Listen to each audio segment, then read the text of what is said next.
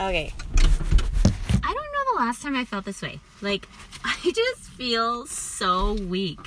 Like, not physically weak, not like mentally weak.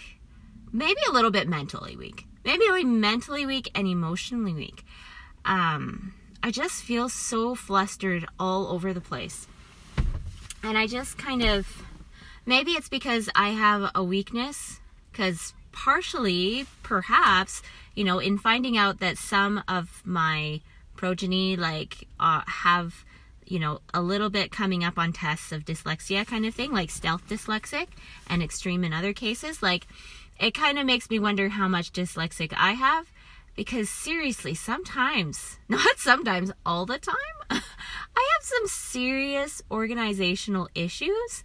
And it's just this constant thing. It's like, it doesn't matter how many times I try to put order into a home or put order into checklists. Like, I make 20 different checklists about the same exact thing, but I need to make 20 different ones, right? Like, I can't just stick to one checklist. I have to have a new page so that I can just have new ideas about different things. And then it's just so crazy. And I'm just feeling so raw on so many levels. Possibly because I have a hard time anticipating things. Maybe because I'm still growing up and I'm kind of still immature in my awareness of everything around me. And so it's I still need to just experience life to then get to the point of, okay, so when I'm planning for this into my life, I need to think about what that might look like from sun up till sundown, for example. And what kinds of times of day do I need to really carve out so that I can make time for those certain things, right? I'm just so floored right now. It's a good thing. I would just recently listen to this beautiful talk that basically said something like, nothing can make up for failure in the home. And so that's normally it's kind of a daunting thing, but in that exact instance that I listened to it, I actually really embodied it in a beautiful way. It was kind of well, that's beautiful. That's really encouraging, because then it helps me know that all the mundane things that I do on a daily basis in the home to serve my family, they're actually not just for naught, right? They actually do encourage and support and nurture those people around me, whether it's giving them a clean space for a moment or giving them a meal, giving them those things that are needs that they don't even have to wonder where it's coming from or when they're going to get it, but it's already there at the time that they need it, kind of thing. So supporting the fluidity of these people's lives that I really do want to support, because they're amazing people and it's an honor to support them, right?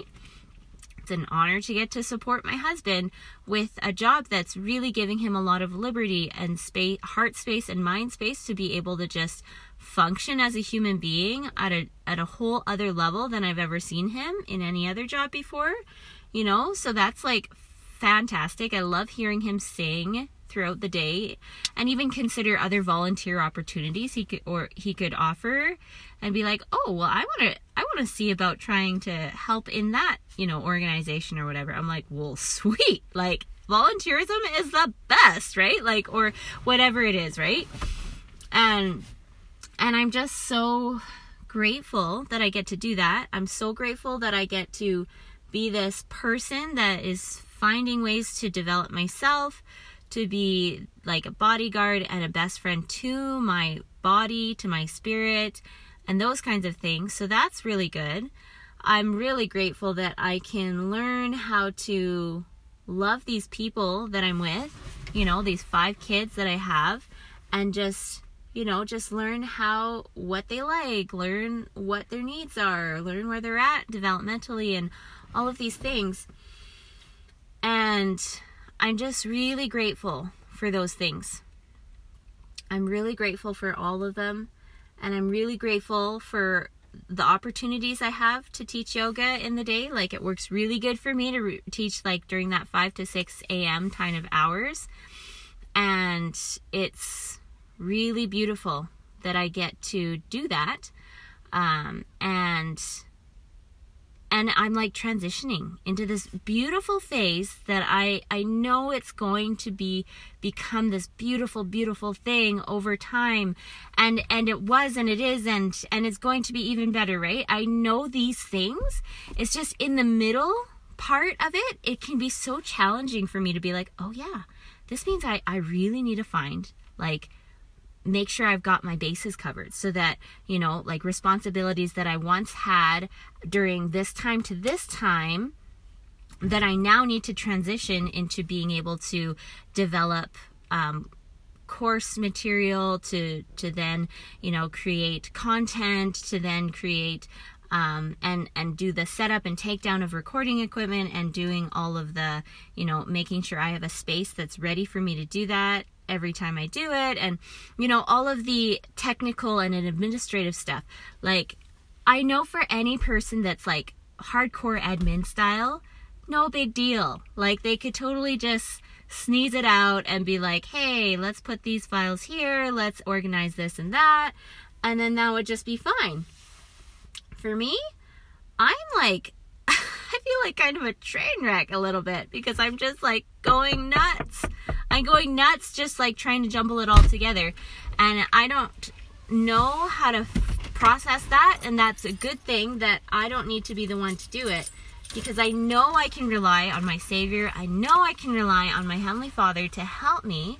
I just need to take a little bit more time to pray about it. And I need to take a little bit more time to just get into this mind space and heart space to really lean on them, because I'm going to need to, because I am so I feel always like every situation I ever enter, maybe because I'm the younger sister and I've always felt like I hold that with me in every situation I go into. I'm always the younger sister, right? Every so often I get into these spaces where I kind of get to be this person that just kind of serves a bunch of other people. But other than that, I'm just kind of this younger sister person most of the time.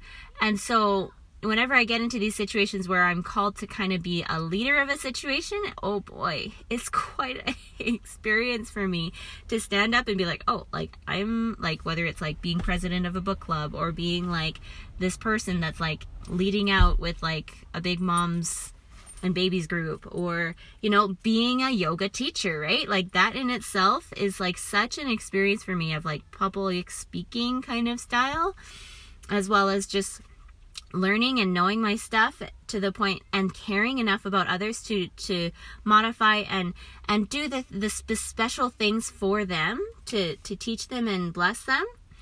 So I'm feeling really grateful for that. And as I'm talking, I'm getting more context about how the direction I want to go.